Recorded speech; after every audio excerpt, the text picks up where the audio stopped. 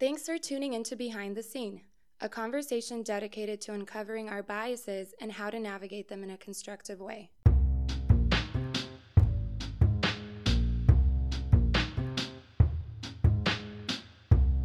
Hi, I'm Mark Bauer. And I'm Brandon Polk. And welcome to episode 11 of Behind the Scene, a weekly conversation focused on understanding the biases that are at the root of society's racial tensions. Today, we're going to talk about the ego and how when we think of ego, we typically think of someone who is self-absorbed. We might call them egocentric, and that certainly exists. But when we talk about ego in this episode, we mainly intend it to mean the stories we tell ourselves for understanding reality. If you think of your brain as a computer program, our life experiences have programmed how we see the world. And different people get different programming depending on when and where they were born into it. And this is why, going back a couple episodes back, reputation, it's really difficult to judge anyone, but especially historical figures, because individuals are so complex, history is so complex, life is so complex. As the poet Walt Whitman says, "I am large, I contain multitudes." And so this programming that tells us how to see the world becomes integral to our identity. And any new information that is introduced literally becomes an attack of the self. And our self is what drives this biological machine that we call our bodies, and everything in our nature exists for self-preservation, to keep it ticking and to keep it alive. And while the title of this episode is White Fragility, that's a little unfair because we are all fragile to a certain degree. But in the context of the race discussion, it's important that we frame it this way to understand where white people are coming from in regards to the normative white social construct that we find ourselves in. And so, Brandon, it might be helpful always, I think, as we're talking about race, to kind of give examples that are illustrative to help people understand it in a way that isn't an attack of their ego in their identity. So what are some examples in the world that might help illustrate the self-preserving nature of the ego? Sure. This is one of my favorite things. Love talking about the ego. That might be surprising to some of you, but I really do. And I also am revealing something pretty serious about myself as well when I talk about this first example, which is that I am a huge American Idol fan, and have been since the beginning. But if you have ever watched the show, maybe some of you listening don't even know what it is, but American Idol is a contest. It's a singing contest, and became really famous, with the host Ryan Seacrest and Simon Cowell, and first iteration was Paula Abdul and whatever the other guy's name is. We call him the dog, whatever his name was. Randy, whatever his name was. And if you remember the show, they would have these crazy auditions, right? And people would come in and they would just say, my grandma or my Aunt Susie or whoever it was told me that I could sing and I have this fantastic voice, that I sound like this famous person. And some of those people had a view of self that was very accurate, right? They would go in there, do the audition, literally kill it, sing amazing voices. And then there were these other folks that were so confident in their ability to sing the house down, sing the telephone book, as it is said. And then they would start singing and you recognize that they were nothing short of tone deaf. I know, it's sad. And nothing short of that just wasn't their skill. It wasn't their talent. And some things you cannot fake, especially something like singing or performing. But what would happen is that the judges would give this feedback to that contestant, and they would come out of the room either shattered, emotionally, their identity's been ripped from them. They're like, and then the stubbornness would come out of them sometimes. Like, those judges don't know what they're talking about. Mind you that all of these judges have worked in music for a long time and they know pretty much what they're talking about. They just say, nope, like, those judges are dumb, they're crazy, we'll call them names. My grandma's right, I'm not going to give up on this dream. You won't see the last of me. These major assertions that were going on. I mean, talk about the strength of self-perception and the strength of self-preservation. And the impulse to self-preserve is that in this situation, these folks could not deal with the pain of whatever they believed about themselves not being true. And there's a genesis to all of that for most people. Most likely starts at home, starts in the family. Who's to really say? Every person's story is different, but feels like it's traumatic for them to encounter the truth. about what their skills actually are. And it doesn't mean that you don't have them. It just means that it's not what you think it is. Yeah. So, so that's one example. But, one that's been in the news here recently has been around Elizabeth Warren, senator from Massachusetts. And so, yeah, actually, before we you want to say something about the before we other get into part? Elizabeth Warren, I had some questions about like the American Idol thing Sure. for you specifically. So, like, what should people do? Like when they encounter that, it kind of shakes them, and maybe their identity is wrapped up in it because, one, you're going on to a contest, you think you're going to win it because you're really good, so you're projecting into the future or imagining crushing it, and the judges loving you, and you going on the different rounds in Hollywood, and so your identity is kind of wrapped up in this success, and maybe it's been that way for a long time. Maybe you think you can sing, and so you start imagining this future. Mm-hmm. That involves you because that's your identity, your understanding of your identity. To have that kind of shake in, like, then it's like, well, I'm not going to be a singer. Like, what am I going to be? So what should we replace once your identity is disrupted like that? Like, how do we integrate that new information in a healthy way? Yeah, well, I mean, I think that one, you don't have the information yet. Like, once you've been deconstructed, once the truth hits you, and it's an unpleasant truth, there's a void that's being revealed there, and it doesn't just get filled, with something else because you don't know what the other thing is yet. If you've put so much of your time, say, into something like singing, and that's not your thing, one, who is going to affirm that that's not your thing, right? Because for most people, well, or at least the ones we saw on camera, you get that experience, and someone says, Simon Cowell tells you, you're not a really good singer. Some people are like, Simon Cowell's an idiot, and we don't love him, right? Like, you think he's stupid, and you go on saying you're going to be that person. Some people will spin their wheels for 30, 40 years, trying to be something they're not good at. And, or trying to do something that they don't have a particular talent in. And, so that wasn't your question, but here's what I think your question is leading to, is that what happens when you do take that to heart? What happens when you get shattered, in a sense, with the truth, and it messes with your identity, something that you've focused on for so long in a particular way, with a particular manifestation. We'll stick with the same example, like singing or stage performance. And what happens when that dream all of a sudden seems like it's not attainable for you? I think there are a few things, that people really need to do, or to relent to. One is just to consider that what you're feeling and the information that you've gotten now is true. That's going to be hard, especially if you've been tied to it for so long, for a certain number of years, or whatever your affection is for that belief about the inner workings of yourself. That's number one, is acknowledgement. And then two, I think, is feedback. Like, literally going to people outside of that circle that told you were great, and go to people that don't know you. Maybe that means you're doing karaoke, but you're doing it, like, seriously. Maybe that means you're, like, doing demos or something like that, and actually giving that stuff, to people that you love, people that, love you enough to not lie to you, and asking them what they really think, and what their counsel is. Not just yes men or yes people in your life to keep the lie going. And then I think number three is doing an exploration of what you are good at, and what your identity really is, who you really are. If we're just talking about talent and giftings, some of that you can probably do on your own just by thinking long and hard about where you've seen success in your life. Some people don't have that, so you need a little bit more help.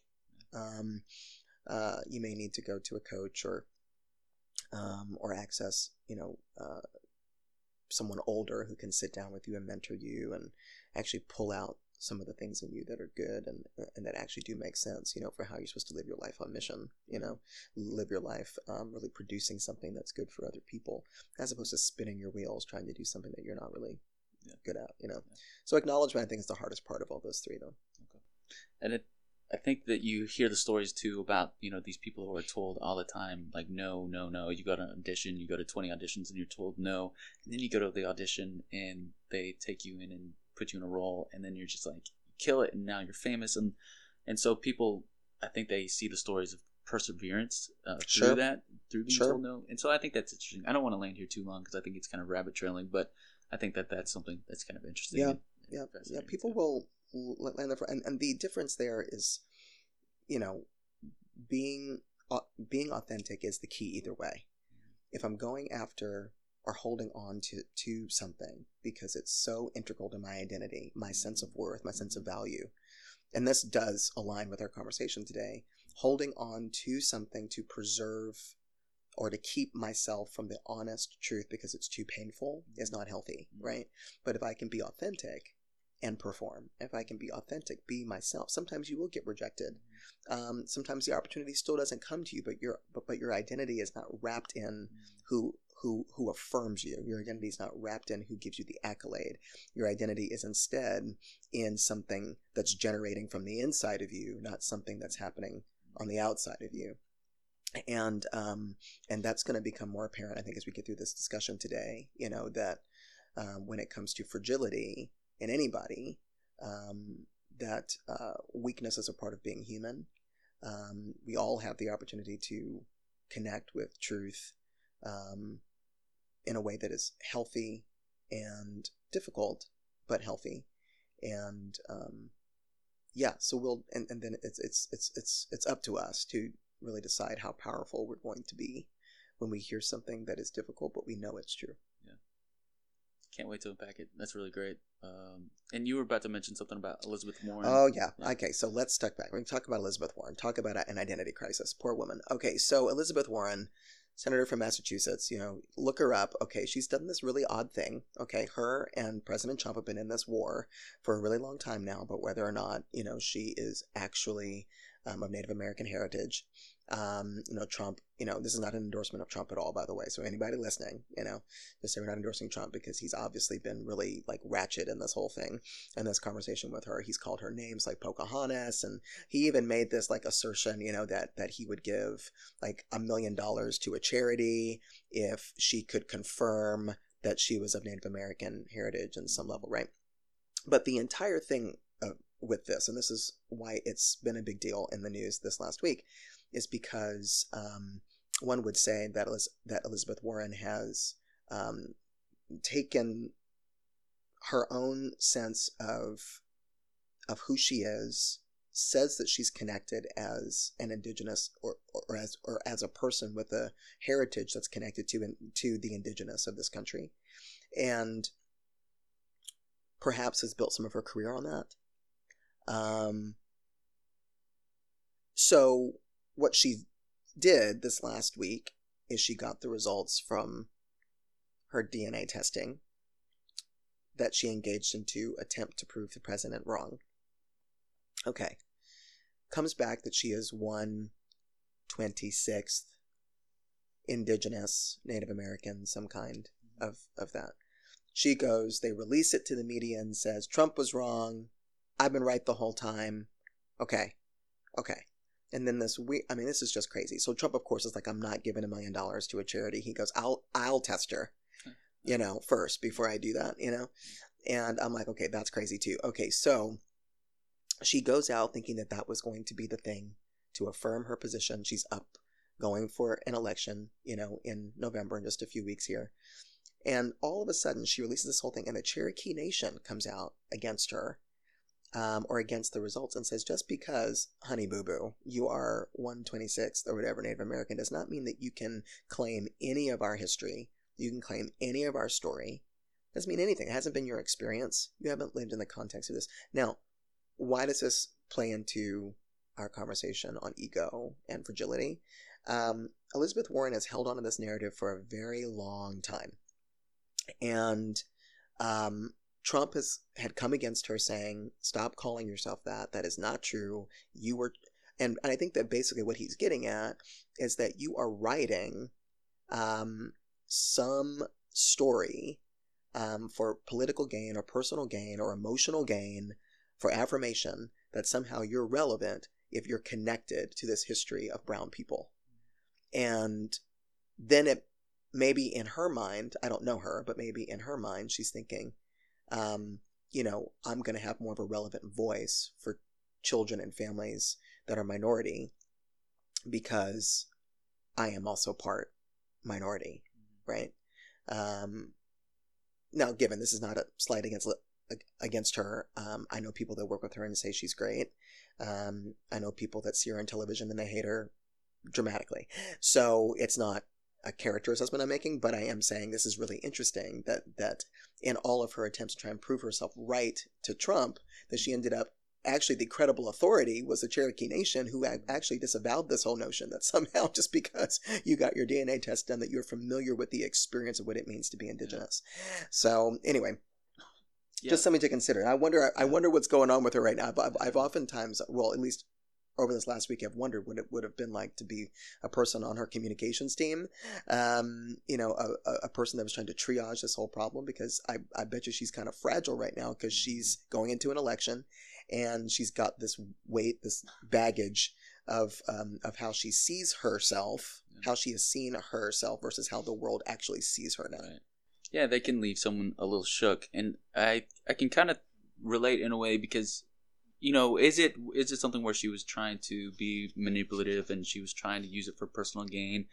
I think that it was part of her narrative, but was it diabolical? Was it deceitful? I don't know. We don't know. I don't know. And it could be that she was told, Probably not. from a very young age, and she just there's Native American heritage in us. Like, I remember my grandma talked about that. I'm like, well, how much actually is there? And so, when you start to attach your identity and that's your history, like for me, my background is I have German. Like my last name Bauer is German, and my dad and both of his parents German, and it wasn't that very far removed that his family immigrated here from Germany, and so I've just always kind of attached. If I was going to attach to any kind of heritage, I always naturally gravitated toward German heritage, and so Wiener Schnitzels and sausage and that even that kind of food I've appreciated it in Oktoberfest. And so there's I've always wanted to go to Germany.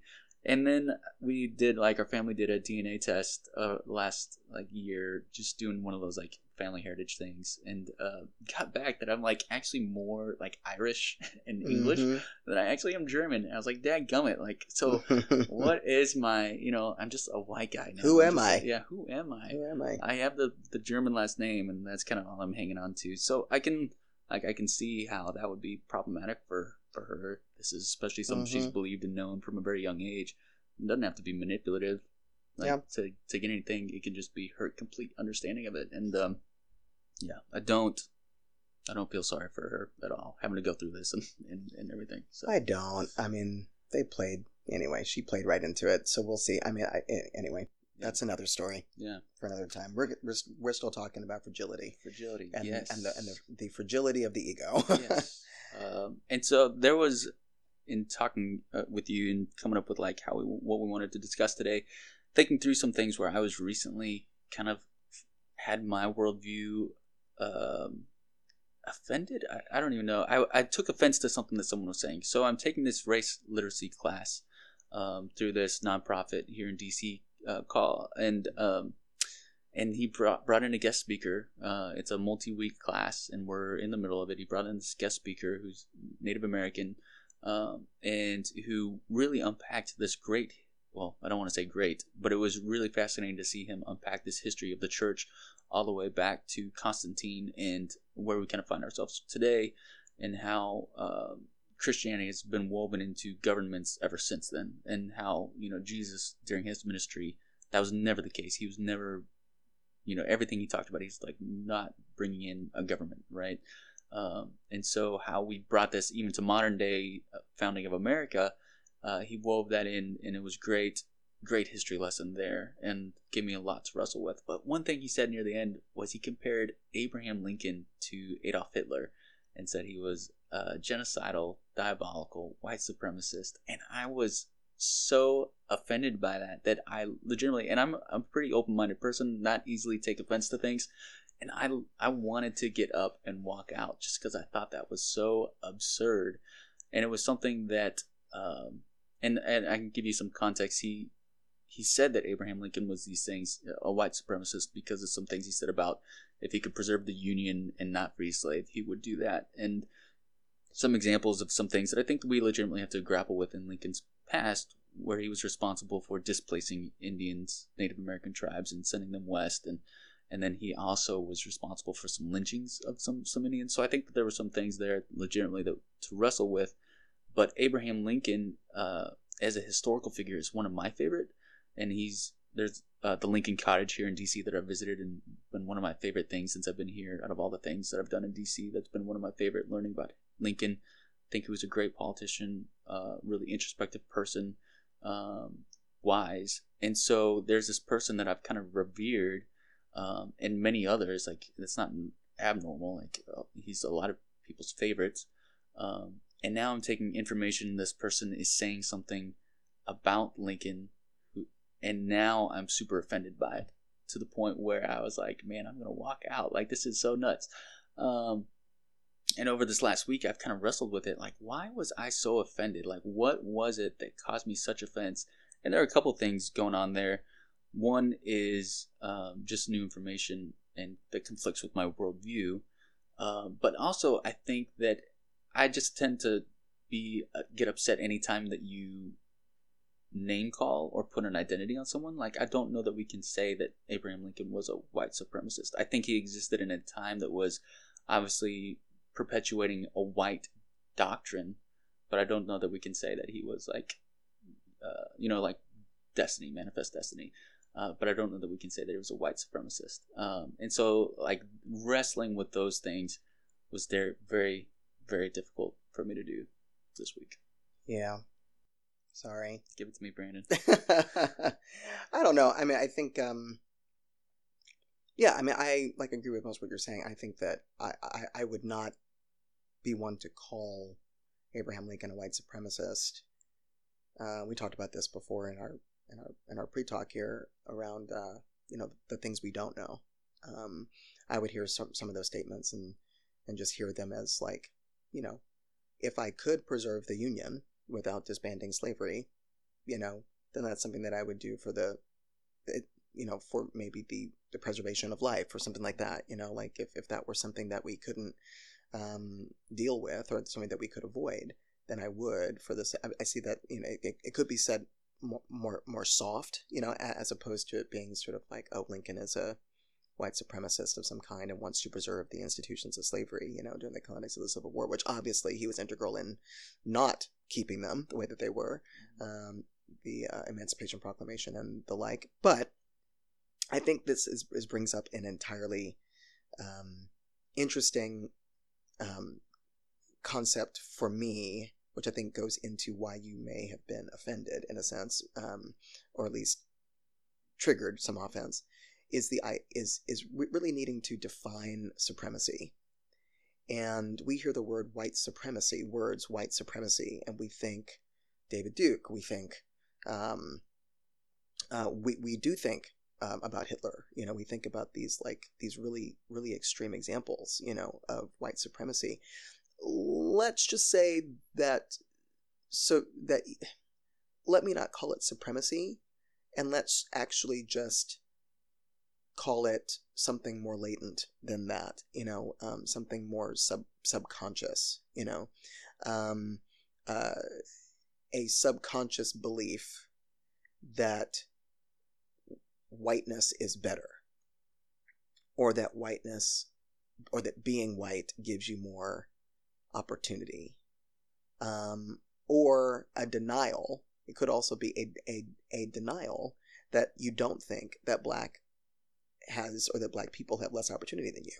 Now, can I also call that somehow supremacist thought? I don't know. I think this is a really tough thing, because I don't think that white supremacy is so extreme. I think that white supremacy is something that is a little bit more soft and unconscious, and I think that more people have it than what they want to admit. And more white people have it than what they want to admit, or more than what they are aware of, because we don't have strong definitions for these things. We don't have accurate definitions because they're so salacious. To call someone a white supremacist is to call them a name, and you shut down the conversation. We should just instead talk about supremacy. What is supremacy? What is supremacist thought? What is supremacist ideology? What is the theory behind supremacy? And how do you recognize it? And I think that how do you recognize it within yourself? a woman clutching her purse and walking to the other side of a street when a black man is walking on the same side of the street as her initially. There is something supremacist in that thought, in that ideology, in the body, in the generational trauma, in a sense, or generational thought, or whatever it is, whatever you believe, that I need to change sides of the street and clutch my purse because there's something about that thinks you're, that gives you power to do that. And that could be supremacist thought. I don't know.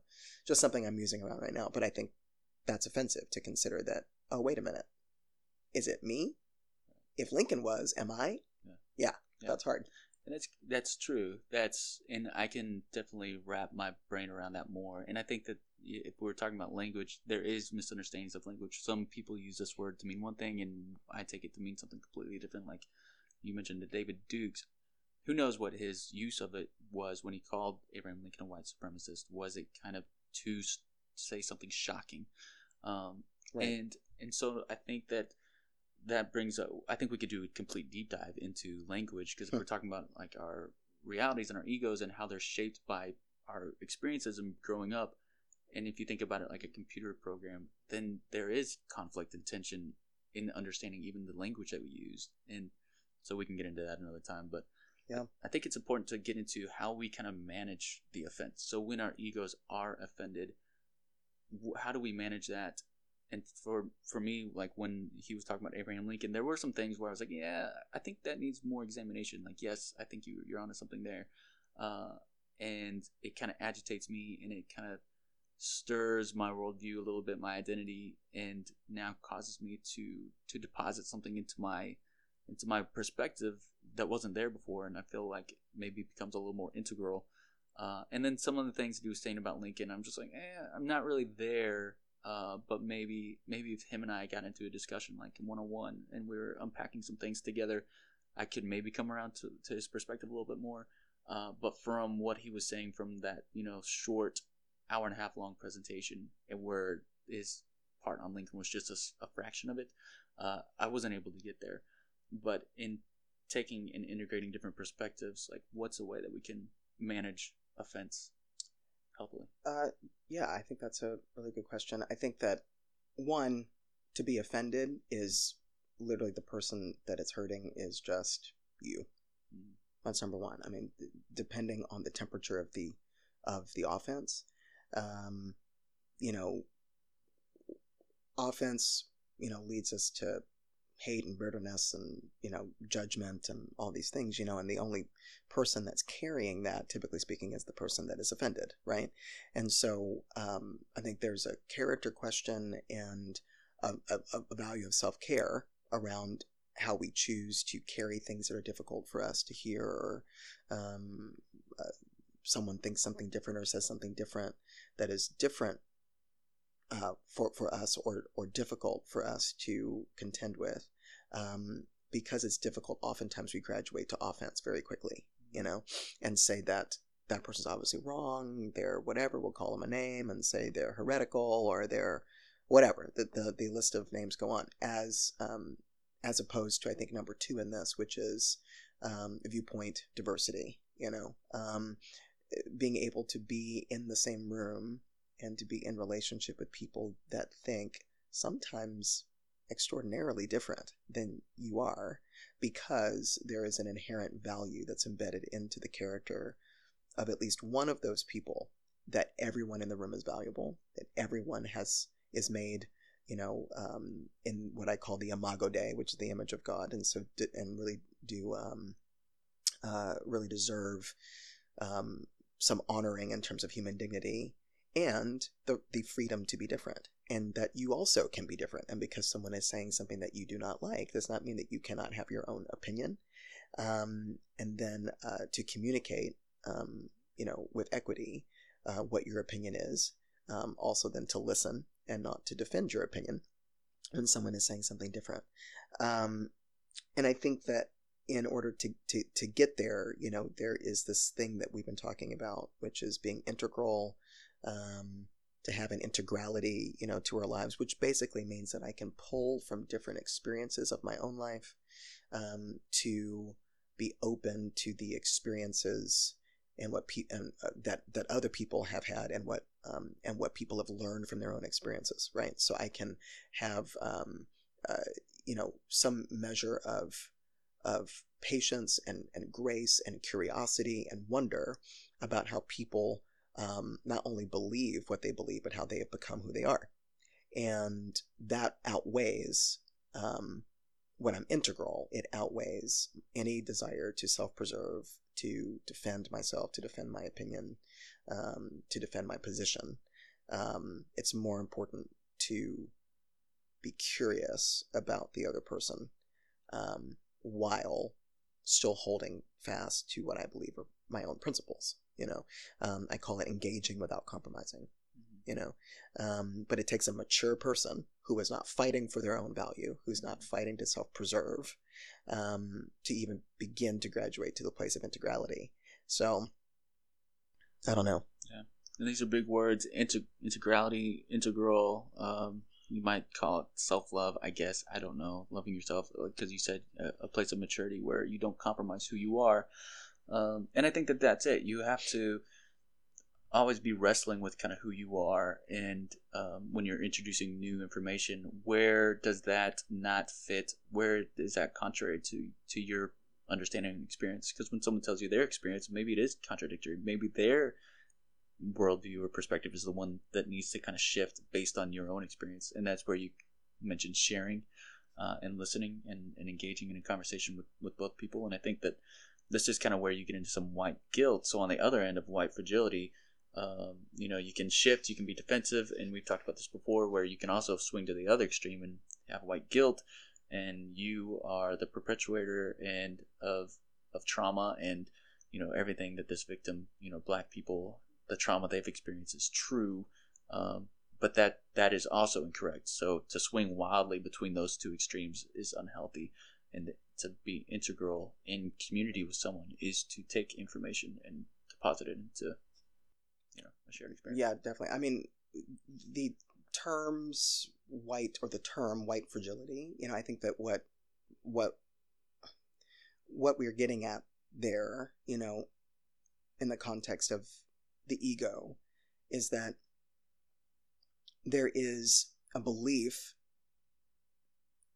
corporately or collectively, call it collective ego, within the context of the majority, that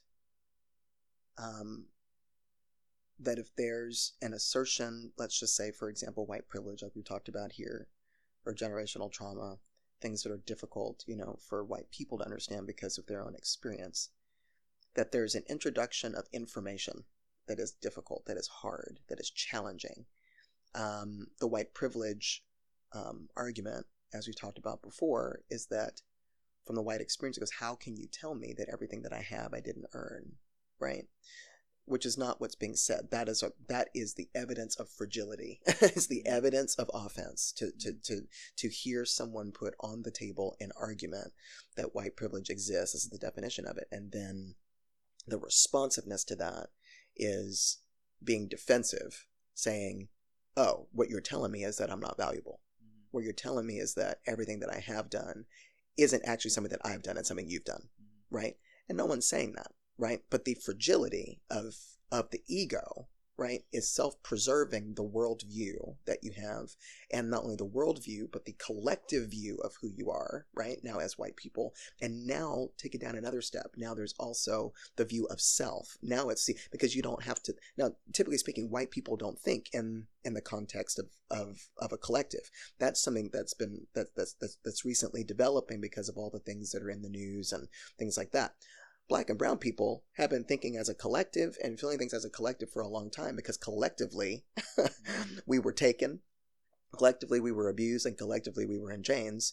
And the diaspora of that, is a shared experience in mourning and lamenting and celebration and joy, and in our own fragility is in having believed that we're not worth something, that we're not valuable, that Black isn't beautiful.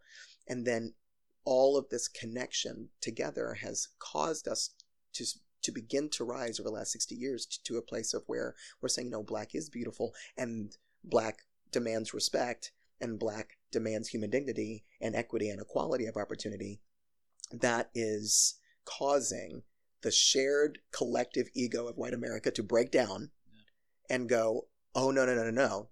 There isn't room for both of us here. Either, at least you can't have my stuff and you can't have my position. You can't tell me that because my position is what it is and you can't get to where I'm at because you don't work hard enough. See, now there are all these other things that are coming out of it, right? But all of that is all manifestation. It's all manifesting out of the place of white fragility, quote unquote, is what we're calling it. I'm just calling it like, you got your feelings hurt. Yeah. Yeah. And you bring up the collectiveness of the Black community, and there's a sweetness in that I haven't experienced in the white community, where you feel like you have this heritage or this identity, and it goes back to me like hanging on to like German heritage, where there's a sweetness. Like I've always been attracted to kind of the Latin culture and community, and very family oriented, and in the Black community too, very family oriented, big families, big family gatherings. Rarely, we had some like family reunions growing up, but like I'm not super close with cousins, right? To the point where they're like almost like brothers and sisters. And maybe that's a race thing, maybe not. I know that's white families who are super connected and like that, but wasn't my experience. But there is this sweetness in that I think white people haven't had to experience because they haven't had their worldview tested. They haven't had their worldview I guess introduce conflicting things because they've been in the normative culture, the dominant culture. Yep. And so I think that the more that we can stop being fragile and we can integrate different perspectives and worldviews and share in that and have a shared connectedness, one that's not based on skin color and ideas like that, then how much sweeter will that be for everybody? Because you grow a lot and there's a lot of growth and you learn a lot about who you are when your worldview is tested, and then there's nothing wrong with that. Yeah. Well, it's going to be hard because we got a whole lot of things coming up now. Like, there's population growth in the Hispanic culture for sure.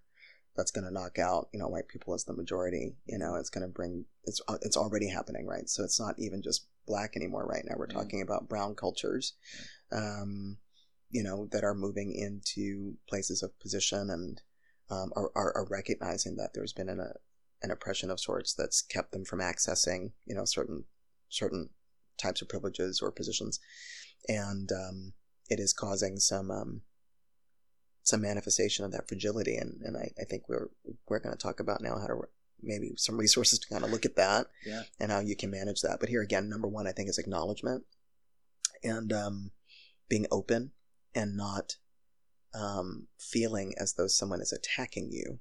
Because we're bringing these things to the forefront. We're looking at the data and also data with experience. Data with 400 years of shared experience is powerful, right? And should not be overlooked. We can't afford to overlook it as a people, collectively.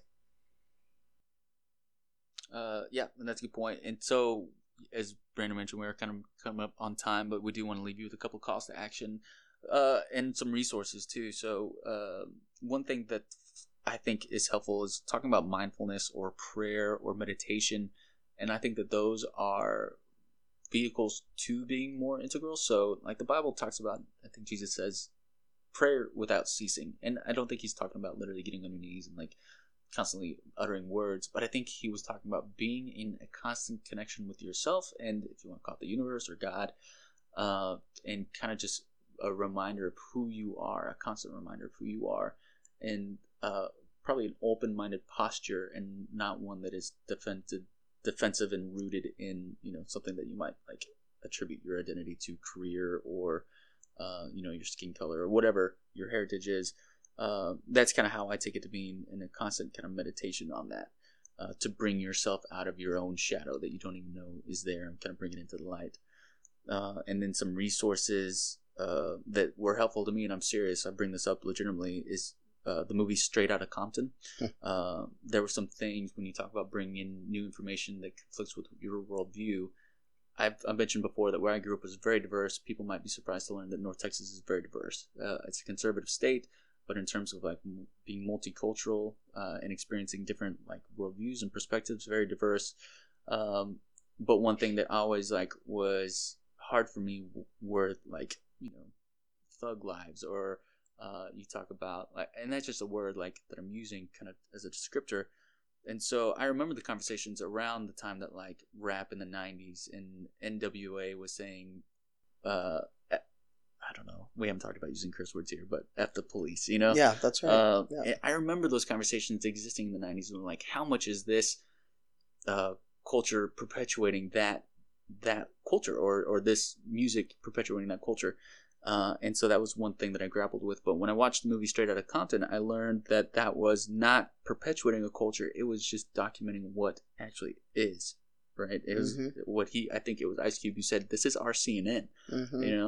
We're just revealing truth about where we are. So I think that could be hugely helpful. Yeah. So a couple of the resources, kind of just rapid fire right now. If you haven't heard of these books, The New Jim Crow by Michelle Alexander is a really good read. It's about the criminal justice system. Between the World and Me, it's a book by Ta-Nehisi Coates, which it's a book written in narrative form as a letter to his son about what it means to be a black man from his perspective, living in America, sort of living in this Western world. A couple other ones. One that I'm really fond of that just came to my mind is a play. It's a choreo poem. If you've heard it, it's by Ntozake Shange.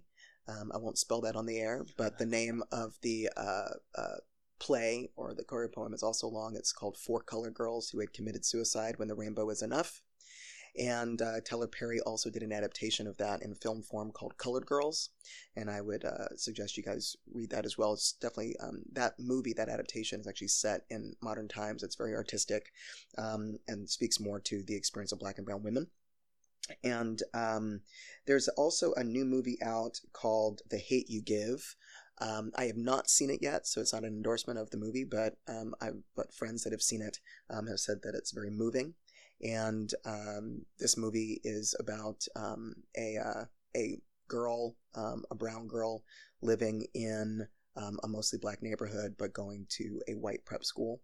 And her best friend is killed at the hands of a police officer. And it goes through sort of her walking through that grief and the experiences that she's having, sort of building the bridge, but maybe building the bridge between both those cultures. I'm not really sure yet. So, but I'm going to go see it soon, and then we'll report back. Yeah. But yeah. Let me know when you go see it, and I want to tag along. There you go. And a couple things too. We always want these podcasts to be the start of conversation. We don't want it to be the end all of conversation. So, they're 30-minute, 40-minute long conversations where we just briefly get into a topic, and we want you to explore it more. And so that's why we give you the resources. But then also, we want to provide an outlet for you to discuss more, because certainly you have your own thoughts as you're listening to this. And so we're trying to build out kind of a place where that can occur, whether it's on Facebook, on our Facebook page, or maybe a new forum that's kind of anonymous, because some people have reached out to me like, I want to have these conversations, but there's so much vitriol around it that I don't know if I can enter into it online in an online forum. So we're trying to carve out that space. We would love to hear your thoughts as we build that out, kind of where you might participate in that. Our website, Wony Media, WONY media.com, and we have our email on there, info@Wony Media. And feel free to shoot us an email with maybe some thoughts, and maybe we could turn that into future episodes. But definitely want to engage more in conversation and keep that going, because again, this is the start of a conversation. This isn't necessarily a 40-minute be all. So we want to leave you with that, and thank you for tuning in this time. Thanks. Yeah, we'll see you next week, same time, same place.